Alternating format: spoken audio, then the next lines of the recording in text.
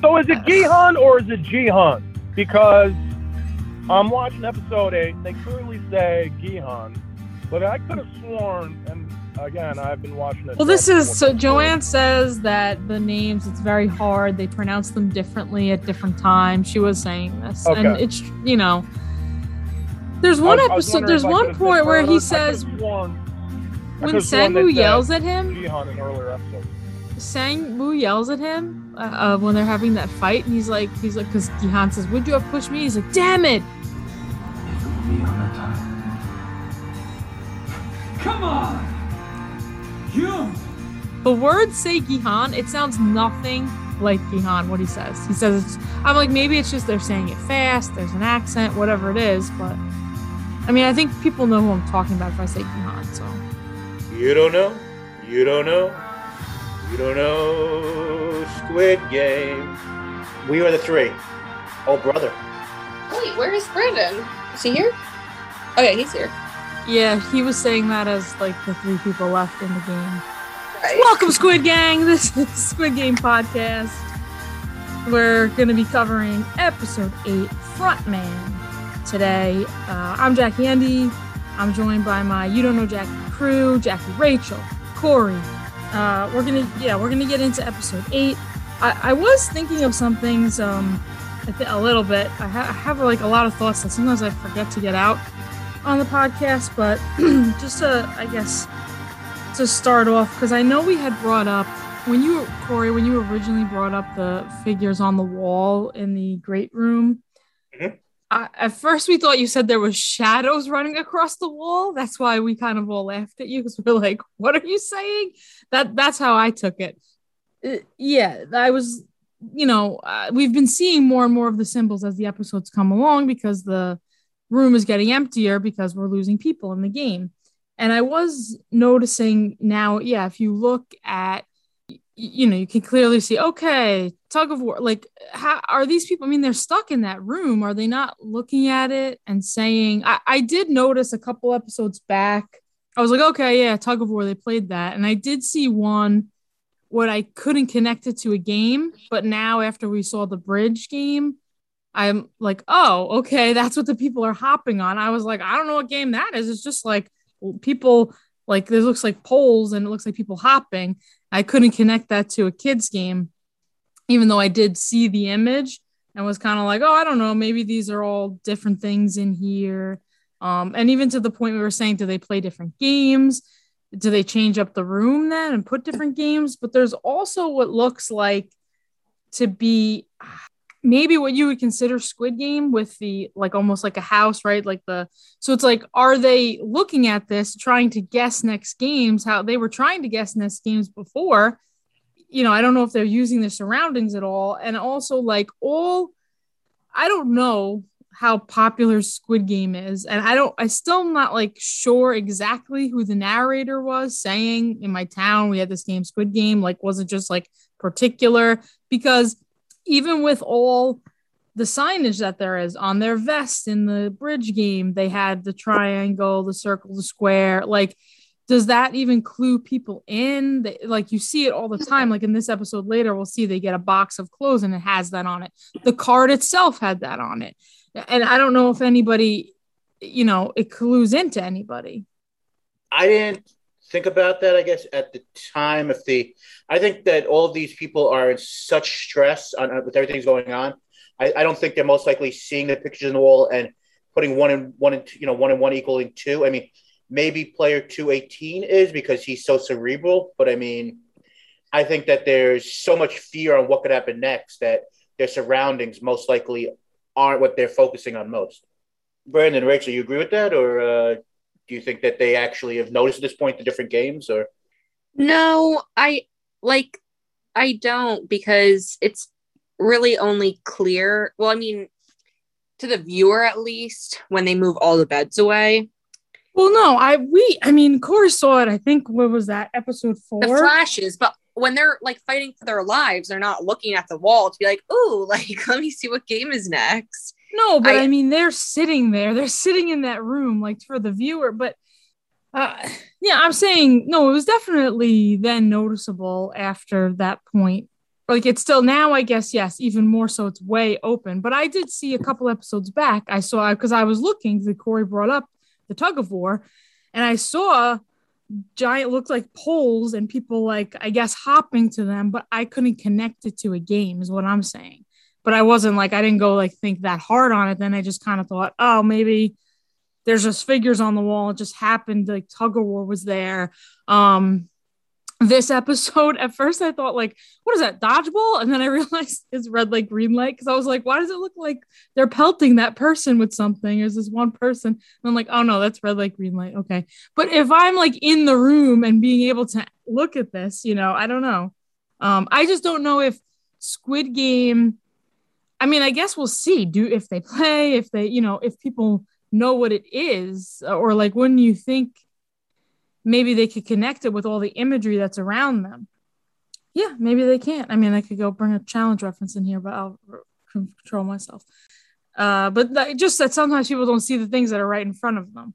All right, so let's start off the episode. We have our 3 remaining players left. They're heading down that staircase back from the game, out of the bridge game.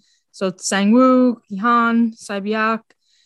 They seem hurt, especially Gi-han holding his arm, and Sae-byeok also seems to be holding her arm or something, right? And we see blood on the floor. So it's like, oh, this that's a little ominous.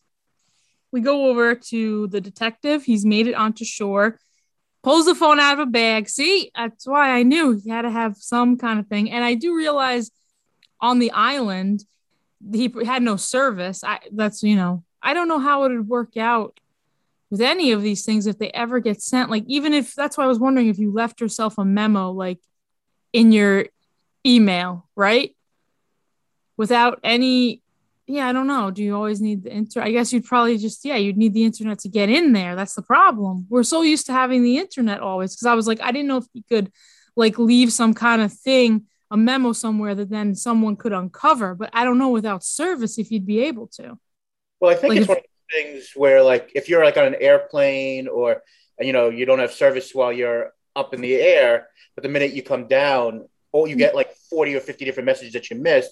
So right. I think service, like Rachel's out in the mountains of West Virginia, and then all of a sudden, oh man, with T-Mobile, forget about it. I would not have service on that little island. Well, I think they purposely, that's probably why no one even bothers. That's why they can't contact anyone. That's why they seem like they're missing. That's why the detective originally, it's like, oh, you know how the brother is, whatever, because he can't call because there's no phone service, I guess. But, of course, if T-Mobile or any other service wants to sponsor a future episode of the podcast, we will go and more than willingly, promote T-Mobile and their wonderful service wherever Rachel goes. So we see he's got 12% battery left. So he's looking for service. He takes off, try to go find somewhere, up high or whatever. Then we go back in the big room. So it's really cleared out. I hadn't noticed before that point that much emptying of the beds, but they only leave 3 beds in there for them. Like when there was 16 people, it seemed like, oh, there might have been more beds than that, or 17, whatever there was in the room. But I guess we didn't get like the large scale view of it.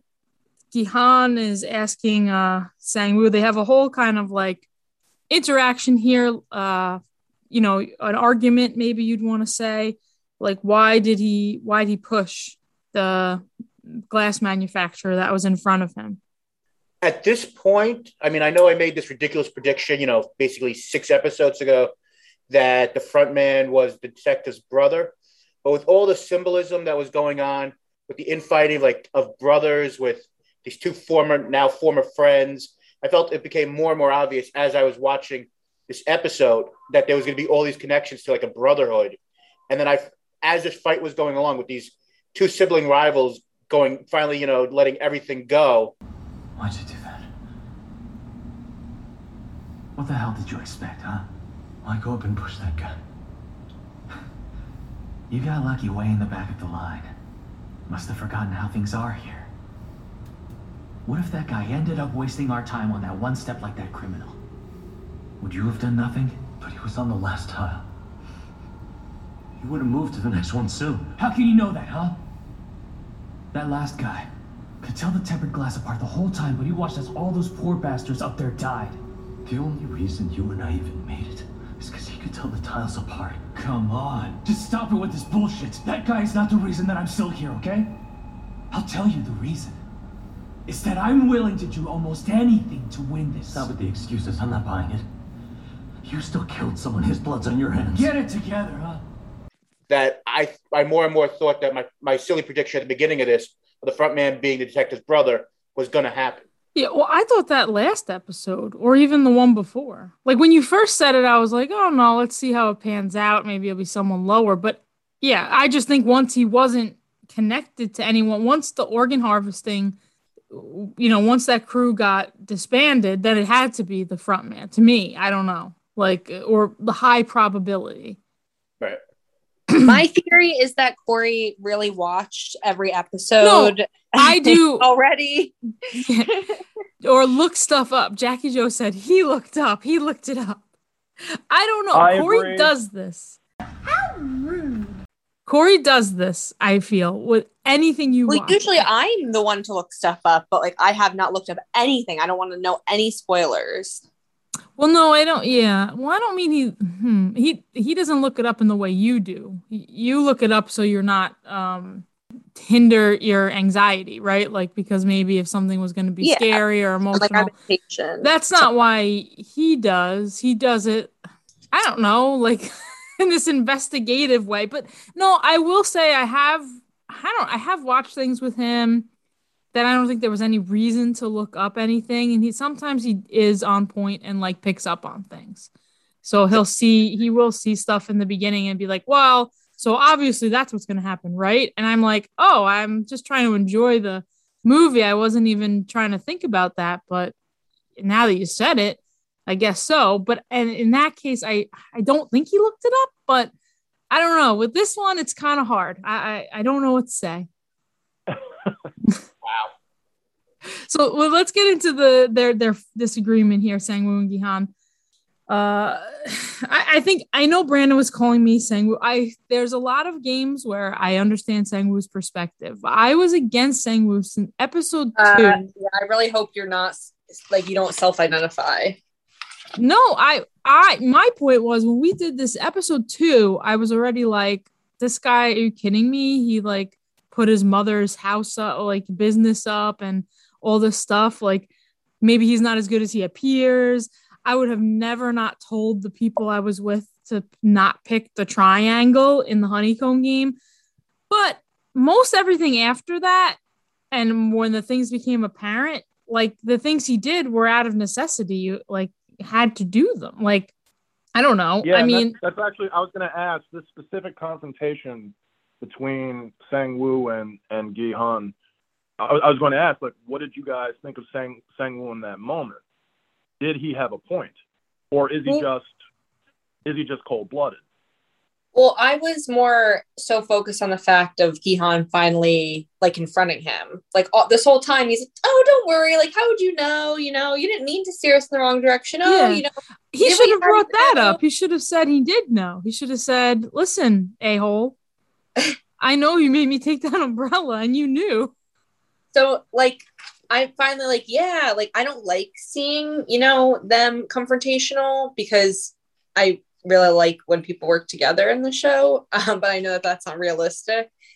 So I was happy that he confronted him, but I was afraid that it was going to turn like physical pretty much right away. I was afraid that Sang-woo was going to like try to choke him out or something. Yeah, as the audience, I feel there's some disadvantage in us knowing seemingly that when we see that book of past winners, there was only one winner for each year. So we're, and just the way the numbers are dwindling. And I don't know if they realize that, if Sang-woo realizes it. I think like that's the point. When you're at the honeycomb, you don't realize it's going to be one person. You don't have to go and tell these other 3 people you're friends with to pick something that's harder. I think Sang-woo, like, he totally knows at this point that he's going to have to, if not kill Gi-han, he's going to have to, make sure he dies.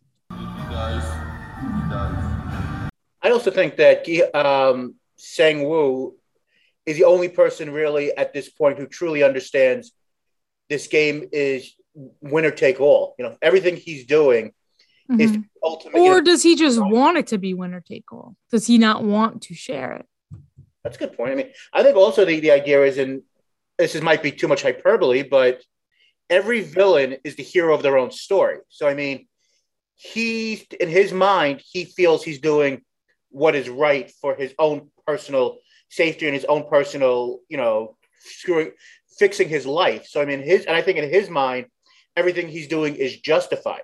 As an audience member, we're supposed to slowly, and I think at this point, have gone from the person who, you know, seems like the guy who's got it all together and saying woo in the beginning, guy who went to this prestigious college and then, you know, this slowly becoming more of Team 456 Gihan, who was the screw up, and now in all his actions in these games, being a protector, is slowly turning around from being the less reliable source, you know? So, I mean, I think that's part of the idea, the journey of one, at first glance, Sang Woo is the person who is the more responsible, the more well put together. But at the end of the day, Gihan is the one who you actually is more trustworthy and more of a good person, which is hard for me to say, especially the fact how I compared it to. That's what I said. That's what I said in episode 2. Which one is more of not a good person in that case? But I don't know, because I think he has a point. They were running out of time. If the whatever glass manufacturer guy didn't move or moved too late, they might all die, or, you know, Gihan might have been the one he was last to not make it across. So he's like, Sang-woo's like, I did the dirty work for you. Like, some, you know, where Gihan thinks that like it was the last tile and he would have moved. Like, he's always, I mean, I don't know. To me, it's a hard choice to make, but it's like a decision that has to be made. It's interesting. I mean, at this point, can player 218 Sang-woo, can he ever be forgiven for for everything he's done? I mean, can there still be that one last turn? Yeah, I think it's, I don't know. Yeah, we'll see what happens later. You really have pushed somebody. Like, no matter what the circumstances were, I don't think I would have been able to go and push somebody off of the ledge like that. So you would have just died? Yeah, probably. Unfortunately. But Jackie Rachel would not have even gotten to the bridge game. She was already dying in like red light. Oh yeah. I was dead in red light, green light. What am I talking about? But also another thing about Sang Woo is that I don't think that he has like this kind side to him like that. Like, I don't think he would like help out the families of Gihan or Sae-byeok. Mm-hmm. Well, remember, that money's not even enough to like cover his debt, I don't think. Oh, right, he's in the billion. No, that's billions. Yeah, I guess so. How much is it? So, yeah, okay. Yeah. I just think, if he gets all of it, sure. Yeah. Did help Ali. Yeah, well, actually, what I was going to say was, Gihan asked Sang-woo if Sang-woo would have pushed him had Gihan been the person in front of him. And I'm thinking, like, Gihan doesn't even realize how he tricked Ali. You know, Gihan's so mad at him and he doesn't even realize, like, maybe he has a clue, which he hasn't let on, about knowing the honeycomb game. But he doesn't say that he knows that. And he doesn't know that he tricked him in marbles. Like, maybe he just thinks like, okay, you guys played marbles and you won, whatever. I'm curious. So at this point in the show, who did you think was going to make it? Oh, I think last episode, Rachel had said that our 3 main players who did survive is who she thought would. And I think we all kind of agreed that those would be the 3. So, I mean. Yeah, definitely. I think I also knew that moving forward, like, I knew at least one of them was injured from the glass. Mm-hmm. Yeah, I remember that. Yeah, we said 2 of them, Gihan and player 67, were both looked like they were hurt coming out of the last game. So yeah.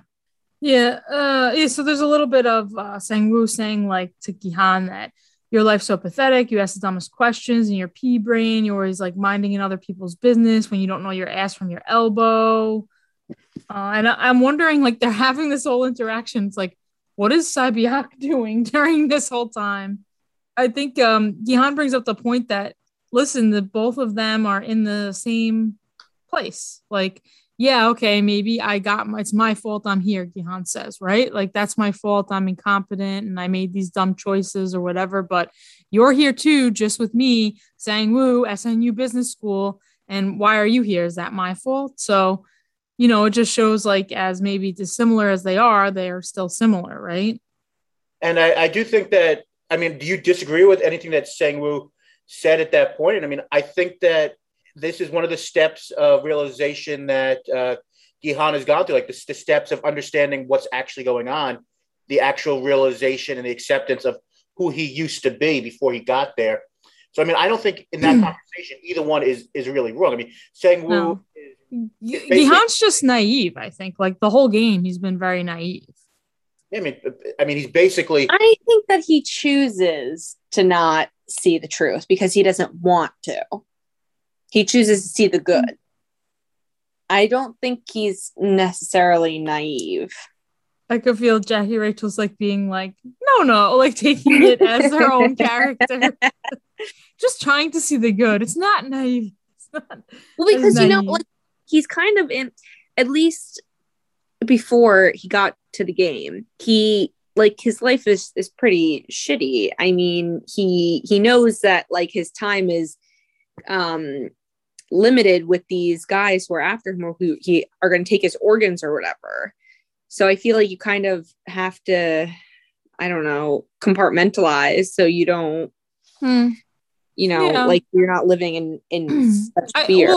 I guess it's just hard. It just depends the type of person. If you have that, how much you let your emotions versus, it's hard. It's hard to take emotions out of a game like this. The magenta suits come in, they congratulate them. You guys are the finalists. You're going to get a special gift, but first got to change your outfit.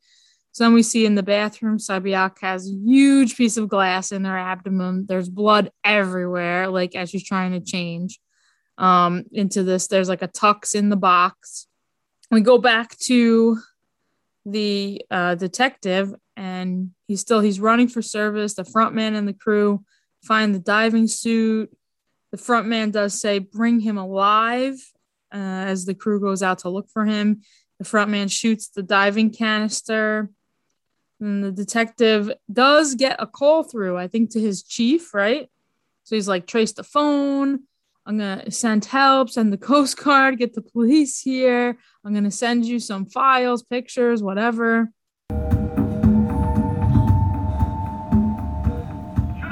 It's me, Chief. Who the hell are you? Can you hear me all right, sir? I haven't seen or heard from you in days. Just hold on, I'll explain it later. Who the hell do you think you Look, are? I'm somewhere southwest of the mainland. What? Can you try to locate my signal? Put a whole team together for this. What? A whole team? I need backup. You gotta get a whole squad. The police, Coast Guard, everyone. What did you say? I can't. Let me send over a couple things, okay? And take a look. Do it now. I'll call you again soon. I mean, just like Gihan, I think it's most likely the same police officer who was talking to Gihan in episode 2. At least for me, it sounded similar. I do wonder. I could see it did sound similar, but I don't know. And then when I watched in English, maybe it said chief. Did he say it was the chief? And I don't know if that was the chief or not. I don't know. Yes, he specifically said chief. But I do wonder, though, do you think that they actually believed him? I mean, we talk about in a second if that call actually, if all the messages do go through or not. But I mean, do you think that the police chief actually believed him? Because the very beginning of the call, he's saying, where have you been? We haven't been able to reach you in a couple of days. It was almost like, at least the way I heard it, it sounded like the police chief was like, why have you, basically, been fooling around and, not at your job? It didn't seem like he actually knew what he was saying. Yeah. I do want to touch on that too. Later, after we get to later parts of the episode. We go back to the 3 finalists at this like lavish dinner. They say it's like a feast or whatever. You're gonna have. They set it up in the big room with tuxedos. Sabiak, she just looks kind of ill. Does not look good. She's probably losing blood. Sang-woo and Gi-han, they're like, look like they're competing to eat the steak, like who's going to enjoy the steak and wine more or whatever. It's like, you're getting a good drink of wine? Oh, me too. I like this wine. Yes. Then we go back. The detective, he's running, and all of a sudden he reaches the edge of a cliff. I'm like, oh God, what's he going to do? He's going to jump? What's going to happen? Magenta suits catch up to him. We got the guns pulled. He's like, the Coast Guard is going to be on their way. You know, you guys stop, whatever. The front man questions basically the cell service and the police having any enthusiasm to come and follow up with any kind of investigation, which I think like too was your point in episode 2 when he went to the police, Corey, right? Was that like, was it trying to show that they're not really like wannabe care about what this guy's doing or whatever? It is interesting. The just going back for a second to the dinner, the first part of this dinner scene is that I think it's just this total distrust that has happened between these two people, like thought of each other as brothers, that they're just looking and not making sure neither one is going to do anything. So I don't think it's a competition of who, you know, of who enjoys something more. I think it's just more of this ultimate distrust that's happened. And they're just looking at each other going, oh, yeah, I was making light of it. I was just making a joke. But sorry.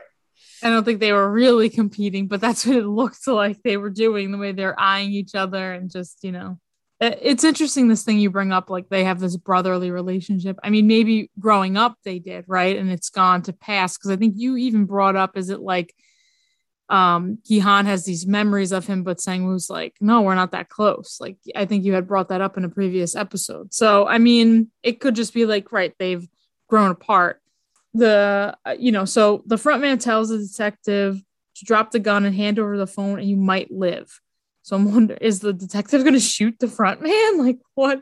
Then there's this other, the front man basically goes on this whole thing about, well, that's police issued gun and it holds 5 rounds. It's like they have to, according to Korean police regulation, you have to have one chamber empty, one filled with a blank, and then there's 3 live rounds. Use one to kill, like the magenta number 28, and use one to break the locks. You have 1 bullet left, and detective basically says, well, that's enough to kill you. So this, I don't know.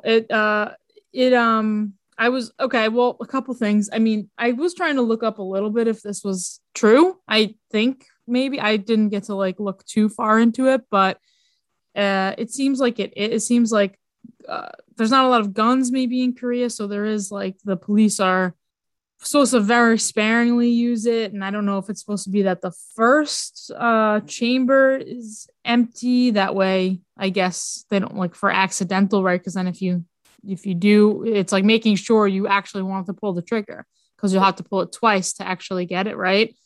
Well, I'm not sure. I mean, I have to do more research on it, but it seems like, I guess, something that if you look up, there are a lot of things written about Korea and gun control and things like this.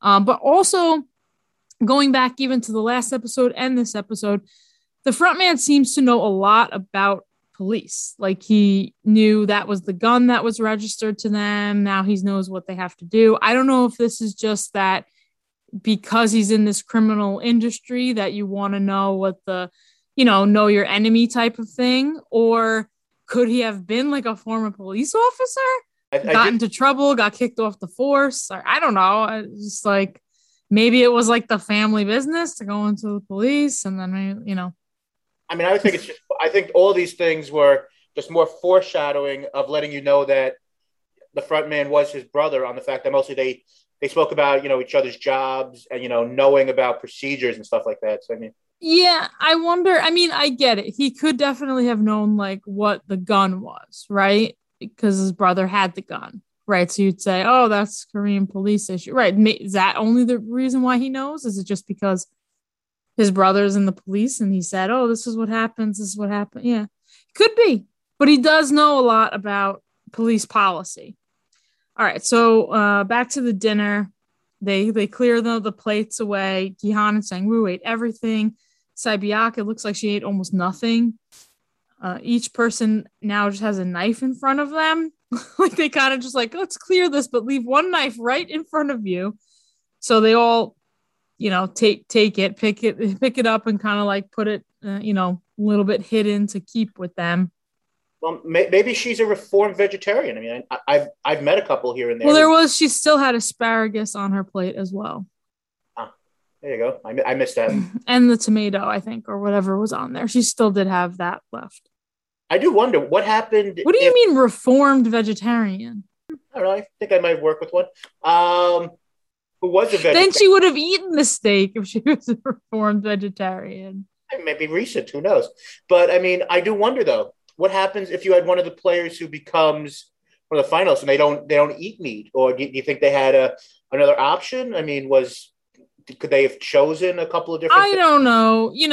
This brings me back to the challenge. They do some like eating competitions and you do wonder with that, do they have any specifications? They might have people for like different religious reasons. Like this season, they had someone that it was during Ramadan. So, you wonder like, oh, what would have happened if they had something to do with eating, and depending how important it was to the game, maybe you would abstain or whatever. I do think there's people that like some people like pretty much did eat vegetarian until a certain time. And then they get to the final of the challenge and there's a thing like drink this, cow's blood and this thing, and they do it. I think you do hear a lot of people. I mean, you get sick if you, after the fact, I think, because you haven't had meat in so long, but that it's always interesting. I think they're probably so hungry though, too. You would assume they'd, want to eat, but there was vegetables as well. Did they have a gluten free option, or was it just meat and potatoes? That food was gluten free. I saw a bun. It wasn't gluten free. I bet. I think a lot of no, but there's gluten free things to eat on that plate. You could have eaten. I think too. A lot of people with gluten or celiac. If you were in a situation where you had to eat, you would. Then some people do have like very severe, and that happened on the All-Star season of the challenge number 1. Thank you for bringing up all these challenge things. We had one of the best, like, peace out, I'm out of here. Did anybody bring it up, or did you bring it up? No, you're bringing up things that connect to it. Oh. But someone had to leave because there was so much contamination with the food and the gluten. There was just such a severe allergy. Wait, so are you watching the challenge, or are you just watching old episodes of Fear Factor? What are you watching here? Jesus, cows stuff. My God, that's some sick shit. Sorry. So anyway, it's great. I forget what it was. Goats, but I don't know. This is the classic, the horn and the blood dripping. So let's see. We're on the cliff with the detective. He shoots the front man, but see, he wimps out a little because he does it in the shoulder. But he only has one bullet. We know this. So, like, now what are you gonna do? So you think he wimped out by not going for the heart? Well, no. I think he strategically shot him in the shoulder rather than like a headshot or something. Yeah, right? Like he made a choice to say, okay, I'm going to... The problem is there's all these like magenta suits behind him. Because I think, okay, that people do that. They're like, oh, let's do a bullet in the leg, slow the person down, right? So we can catch them. I mean, I don't know. Maybe he just shot him and it wasn't, I just think, okay. I don't know that he was shooting to kill is what I'm saying. Yeah, I mean, I don't remember exactly what the front man says to the detective right before he shoots him, but I think there was mostly something that he, in his phrase, whatever he said, that made maybe second guess of, maybe who the front man might have been. And maybe that's why he shot him, didn't go for a kill shot. Oh, yeah. You think he suspected that the front man was his brother before he actually revealed? I don't know, because it is interesting because there was nothing like we saw that he said. And like I'm saying, I don't know if there's sort of like a voice changer when you have this thing going on, but he does, like, if you go through what happens after he shoots him, the frontman kind of says, like, puts his arm up to the magenta suits, like, it's okay, stay back. Then Also, the way I remember it is when the front man took his mask off, I remember Jun-Ho looking very surprised. Well, yeah, but also like why it's just so he, the front man, I guess he's trying to get the detective to say like, listen, just come with me so you can live. And then the detective at that point, I think, asks like, who are you? And maybe he wants to, obviously you're interested in who all these people are. Right. But I was like, I kept going back because I was like, what prompted him to ask that? Like he knew, like I would know who it is. Do you know what I mean? I don't know if it was something in the tone, something, but yeah, he takes his mask off and there it is. It's In-Ho. It's his brother. But yeah, I think like as much as maybe you might have an inkling, you're not going to be 100% certain. Like, let's say you're like 1% chance, is this my brother or is this someone I know somehow? And then when it is him, I think you'd still have, a look of shock, right? Yeah, I don't know. When I'm just like pulling a Jackie Joe right now, but I'm looking at the actual video, and all of a sudden the front man says, "Do what I say," and then he drops his gun down slightly. So I don't know if maybe that phrase or something is something that made him go, "Wait." The only person who may have said that to me in the past, maybe might be that. So I don't know. I don't know. It wasn't anything like a big clue to me of why he started asking, wait, who are you all of a sudden? The In-Ho, the front man, he wants Jun-Ho, the detective, to come with him. And, I guess still thinking like we can make this work or whatever. But when the detective refuses, front man shoots him in the shoulder. And he falls off the cliff. He does look sad, the front man, when he shoots him, right? Yeah.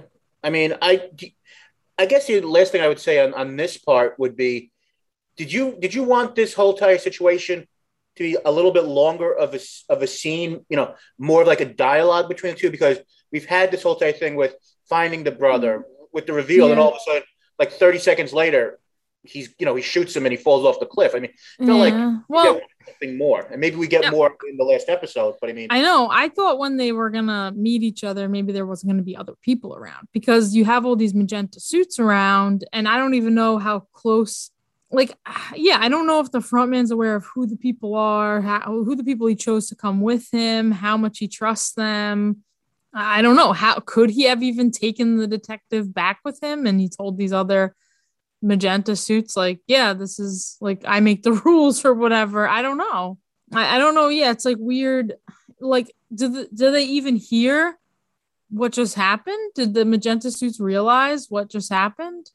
That was his brother? They saw he took off his mask, but my impression was that they were far enough back that they couldn't hear. And when he did take off his mask, he never turned around so that the magenta men could actually see his face. And also the same. Oh no, I know, but right, but then I guess fine. He killed. Then he said, okay, once he took off his mask, he would have to have shot the detective. Right. Once once they know your identity, you're basically no longer protected.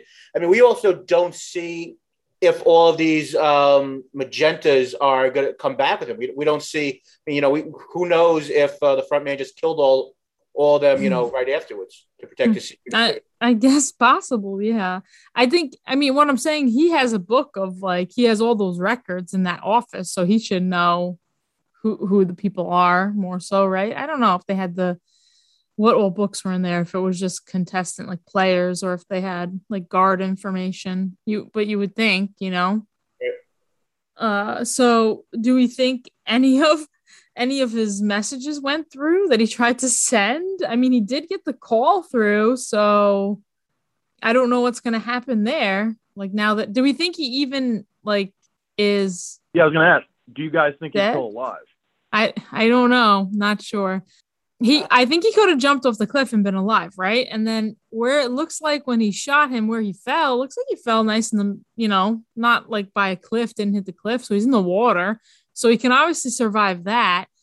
Now, as far as I think the front man was kind of looking to see if his head was bobbing up, right? Which anyone should know, right? If you get pushed into the water, this or that, you want to try to stay down as long as you can and swim over from where the spot you fell in was before you put your head up, right?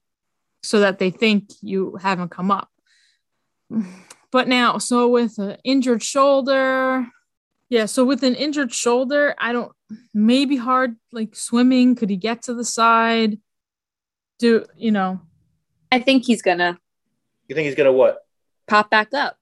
I mean, it'd be interesting storytelling that if in the long run the detective still figures out a way to get his man. I mean, I guess we could go that way. I mean, I don't know. Okay. He could pop back up. I think because I'm not convinced, right? Like, I think okay, you survived the fall jump, but he's sort of going to be stuck on that island. He's got to wait for the Coast Guard to show up there, maybe. Like, Ilhan, is that his name? Who? Inho? The front man? Yeah, the front man. He's like, you can tell he's tortured about it. So maybe if he were to reappear, he wouldn't try to kill him. I mean, I think the detective could be dead, but I do think seeing from that, just going to the very last image of the episode for 1 second, I think we could see, him as a character that the front man is like dealing with within his own mind, and we still see him, flashback, different things. Yeah, so the actor still has a role, is what you're saying. Maybe. 50-50. I'm not sure. Definitely not sure. Yeah, there's He also definitely a part of me that could. feels like he probably didn't jump because it was such a high jump, right? Which would mean that he probably died. I don't know. No, you can make that jump, sure. I mean, she's Then seen why it. didn't it? I'm sure you've seen someone make that type of jump on the challenge. I mean, I'm They sure. did. They did this season. One of the first challenges, they did jump off a cliff. But no, I think I was thinking he would jump. I don't know. Maybe he just thought there's a risk if you jump, right? Maybe he wasn't sure. If you haven't taken that jump before, you wouldn't know. And maybe he wanted the, confront, see if I can tell these people the police are coming and they'll freeze and just listen to me, right? Like maybe he's just trying to play out his options. Maybe. But yeah, it's only the fact, he only got shot in the shoulder, I think there's a good chance he's alive. So back to the big room here. We have Gi-Han approaches Sae-Biak and she kind of gets nervous for a second. And he's like, oh no, I only took the knife from protection from Sang-woo. He starts asking about how Sae-Biak is because she seems like she didn't eat anything, doesn't seem well. She's like, worry about yourself. She still kind of, has that same attitude she has. But Gi-Han says we should stick together and work as a team. So again, it's like, you don't know what's going to be the game. You don't know if you can even work as a team, Gi-Han. But, so that way they can go against Sang-woo and each take half of the money.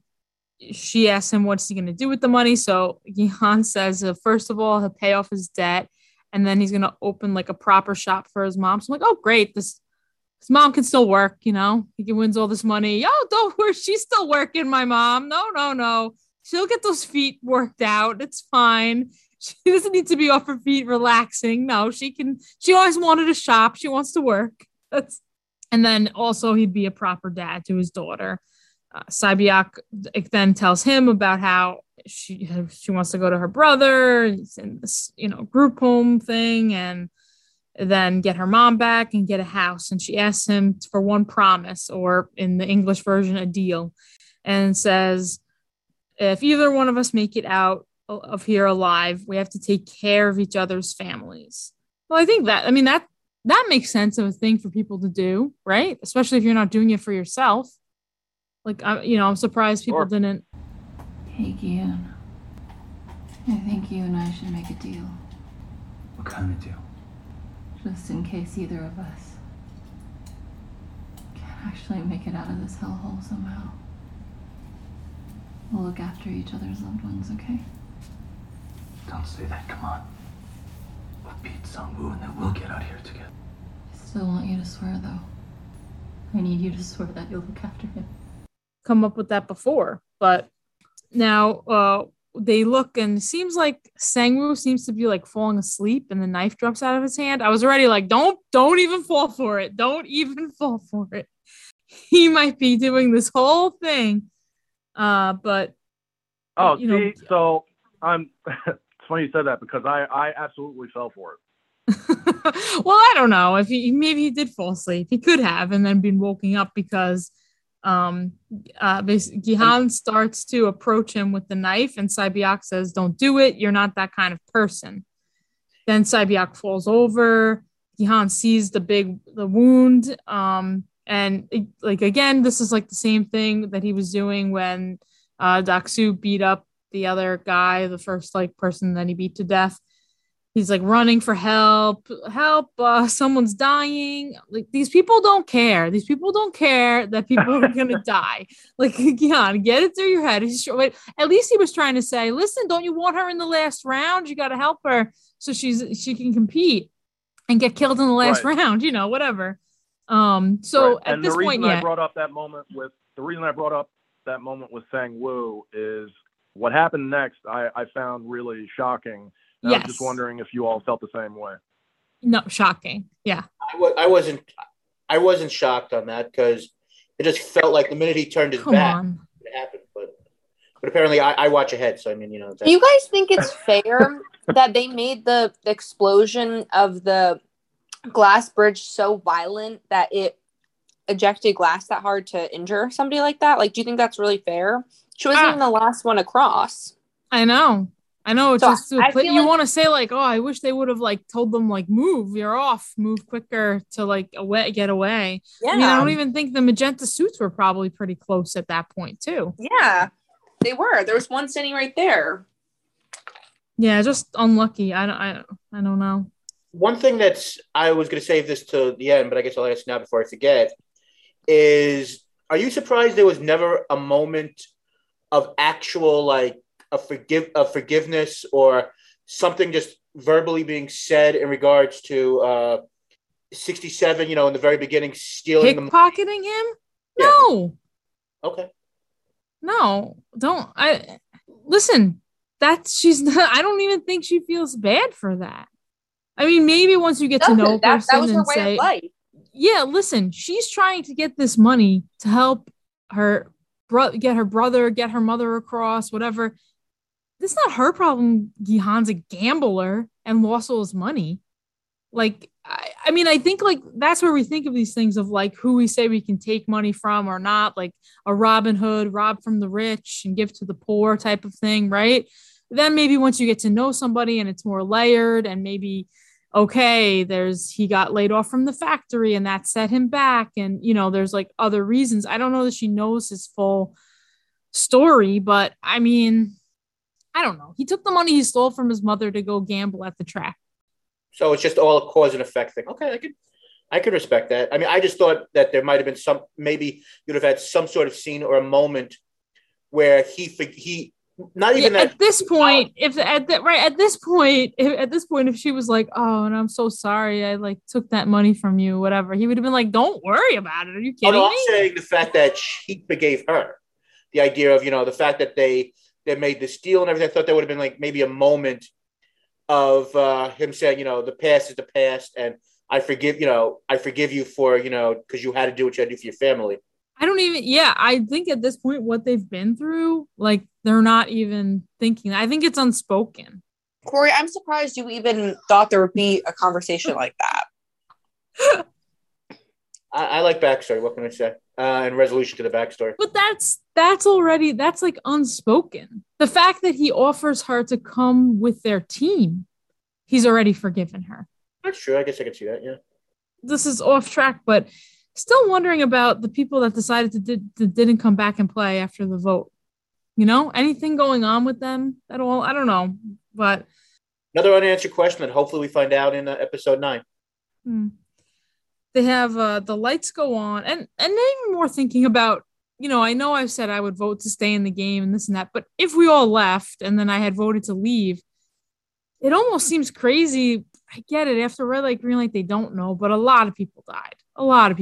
You have to think like, I don't know. Yeah, I mean, your life really has to be that bad to go back to it, but I wonder what those people are thinking. Are they happy they didn't return or what? They don't know. They don't know Yeah, they don't know. They're probably like, oh, that was crazy. Yeah, but are they thinking on it like, no, I think I still made the right choice just based on red light, green light, you know? Maybe they turn their whole life around. Who knows? So the lights go on and the magenta suits come in with the coffin. It's like, oh no, like Gihan's like, no, you're supposed to help her. Now you have the coffin for her. Then we see, shockingly, I don't care what Corey says, shockingly, Sang-woo is standing next to her, kind of knife in hand, blood on hand. Gihan runs over, doesn't even realize at first, like he's holding her and holding her. There's a puncture wound in her neck. He's like, he doesn't even see it for like a good 30 seconds. I don't even know how long. I mean, you could say it was a mercy killing. Okay, yes, I thought he was gonna say that. Sang-woo allowed to do that, and then Gihan's not allowed to then go after Sang-woo. Why not? Well, because they do need at least probably two people to get into this game or something. They've definitely probably, because they do. So Gihan lunges towards Sang-woo and the magenta guard stops him and they hold them down. Because it's just like when, the host or player one or whoever he is says, hey, stop this violence, gets on there and says, stop.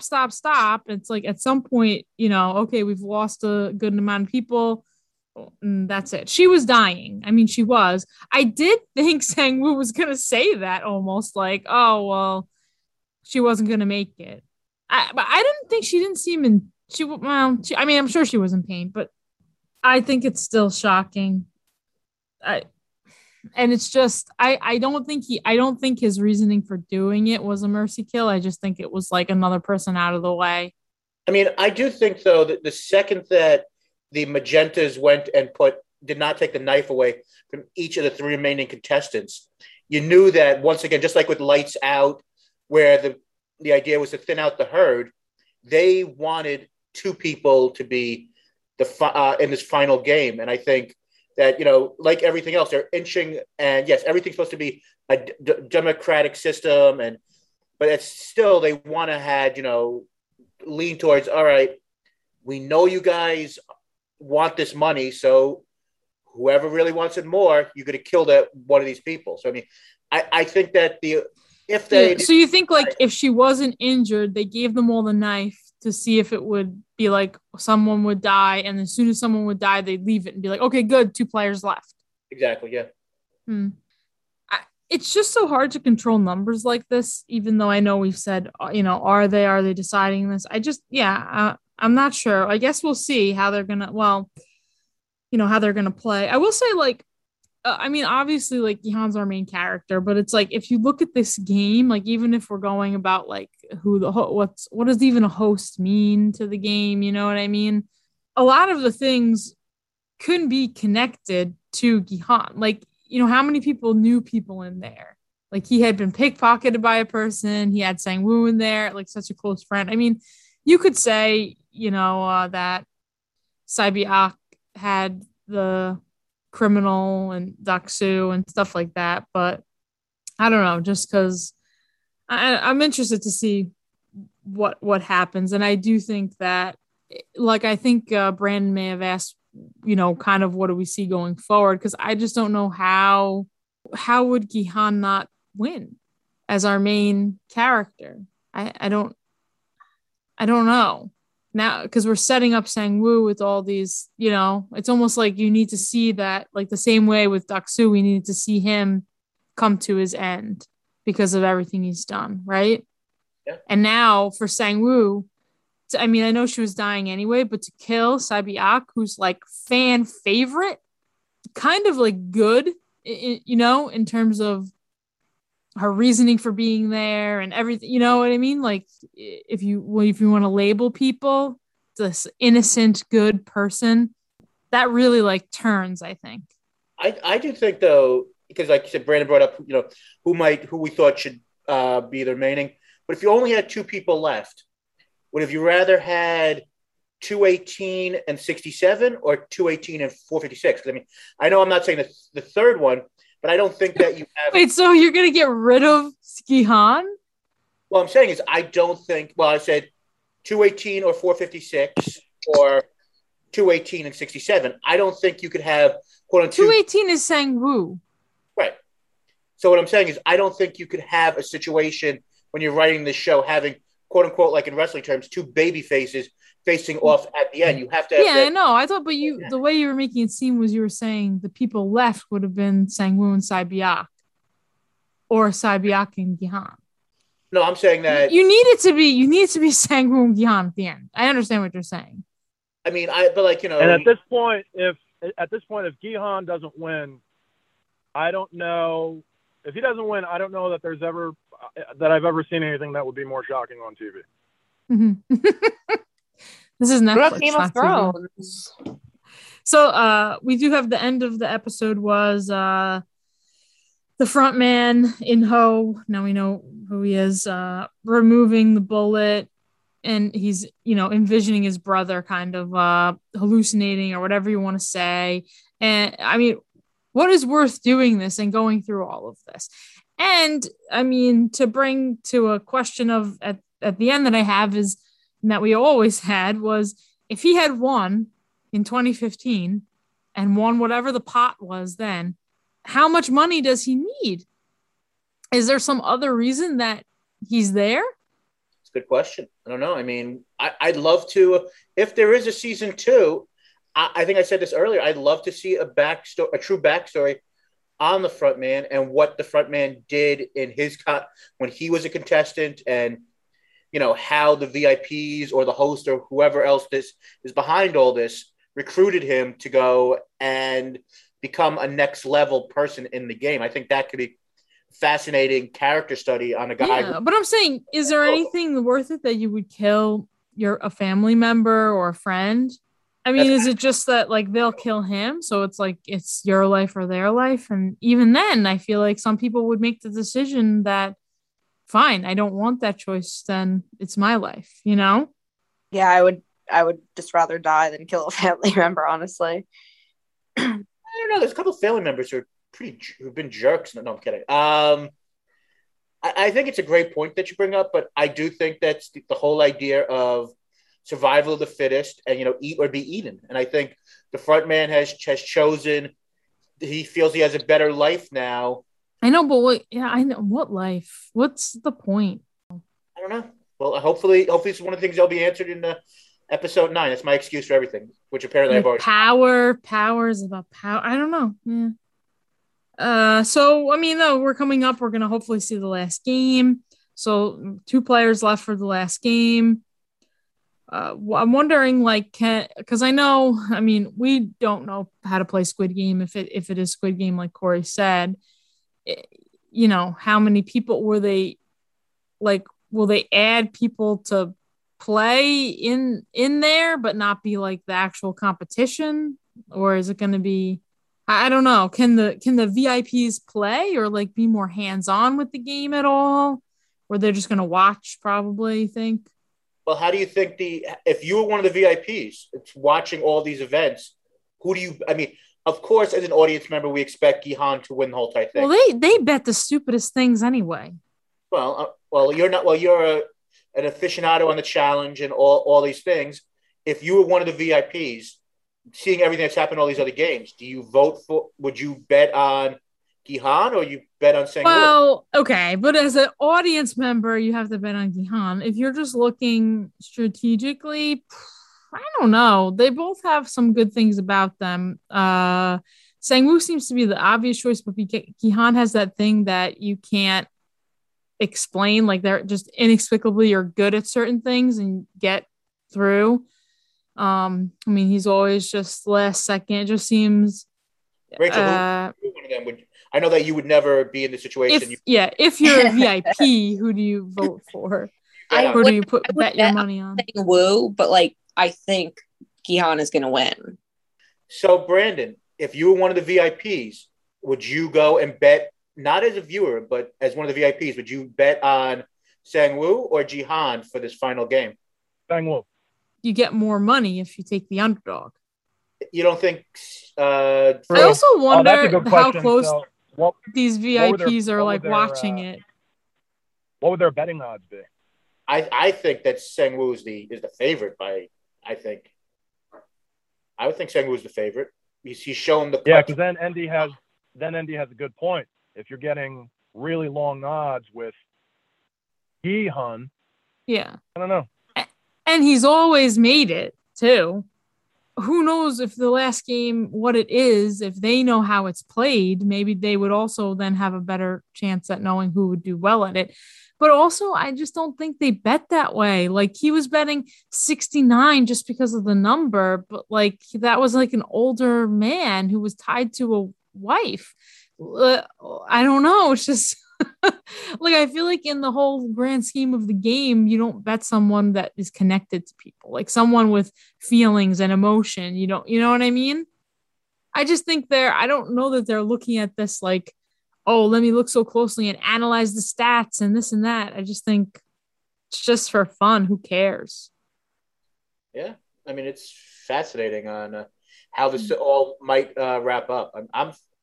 I'm really interested. I mean, if like you said before, Brandon, if Gi-hun does not win this thing, I think the average viewer would be very upset. But right. I mean, I think it would be interesting. Well, upset is one thing. It would be amazing. But I do think it's fascinating. Something that we didn't speak about the first time that we saw. I guess it was in episode 1 with the frontman, but we see it again at the end. What do you think? Is there any significance or anything in regards to the animatronics that we're seeing of that music playing? And yeah, I didn't know if I brought it up in the earlier episode. I know I had written a note about it. Yeah, I don't know. You think that could be maybe some sort of? I mean, this is totally out there. I mean, it's not future versus. It's totally out there. I only looked online and found out about it. Go ahead. Yeah, let's hear your theory. Let's hear it. Episode 9 of the third minute of the show, we find out that it's a brainwashing device and it's a way of keeping the magenta. Oh, that's why he's interesting. Oh, I think that the front man just likes jazz or whatever. Simplest answer is always the correct one, apparently. So. Yeah, or is that whole room for the front man, or is it like also for the host? Right? I don't know. Yeah, it's just like I will say it is very creepy with those little small dolls and everything. Do you think that the front man basically now because of what happened and shooting his brother off the cliff, do you think he'll maybe be on the other side? Like maybe he's gonna say, screw this? I don't think after he shoots his brother, he's gonna change his mind. Well, that's like that the guy whose white guy is being like exactly like that, but he decided to still I don't know. I'm just saying, after the fact, you could say, I can't believe this happened, all this bad that has happened. I can realize now this isn't right. Look what I've become. Look what this has made me do. I think he believes the game. He was so upset. Like, he seemed personally upset by the magenta suit, making it not equal for the players. He's like, oh my God, you're ruining the game. That's how I interpreted it. Well, I think because the host and the VIPs and stuff like that, it would spoil the game for them. Yeah, that's two good points on both sides. I think they really believe it's democracy. I'm just saying you could picture the conflict of that, though. Conflict of that. Your inside man, your front man, that the whole time is the person we've been watching that has been basically the, end all be all, even though we know there's people above him. But from our perspective, him turning and going the opposite direction, it could be interesting, right? Yeah. I don't know if he will, though. I don't think it would be interesting. No? No, I don't. I think it would be silly. Well, how can someone make it, like, if he won, I mean, he did in 2015, he won, and he knows now however many years later, this is where he's at. Can he change what happens for the winner now? Can he say, like, oh, this is just what keeps happening? Is he the only person? That's the point of the game. But I mean, I think he's only bothered about the fact that he had to shoot his brother. I don't think he's bothered about the fact that this game is like diabolical. Well, it's because of that he had to shoot his brother, though. But his brother stuck his nose in. That's true. I mean, but I do think with any show that you always try to, unless he's the true vision of evil, I think you always try to do something to give a second chance or redeem a character. And I mean, I don't know if it will be this season or maybe in a future season, if there is one. I think you do try to redeem the front man, and maybe the death of his brother at some point does make him maybe turn on this organization. But I mean, I don't know. I have a hard time believing that the front man doesn't get an arc where he's redeemed, but Rachel might be very right on this. Anybody have anything else to say? I know after we stop recording, I always sometimes like think of different things. And I think I spoke on them. Everything I was going to say. You guys ever see that movie Hostel? No. No, I no, What I didn't movie? see it. Hostel. Absolutely not. Would never put myself through that.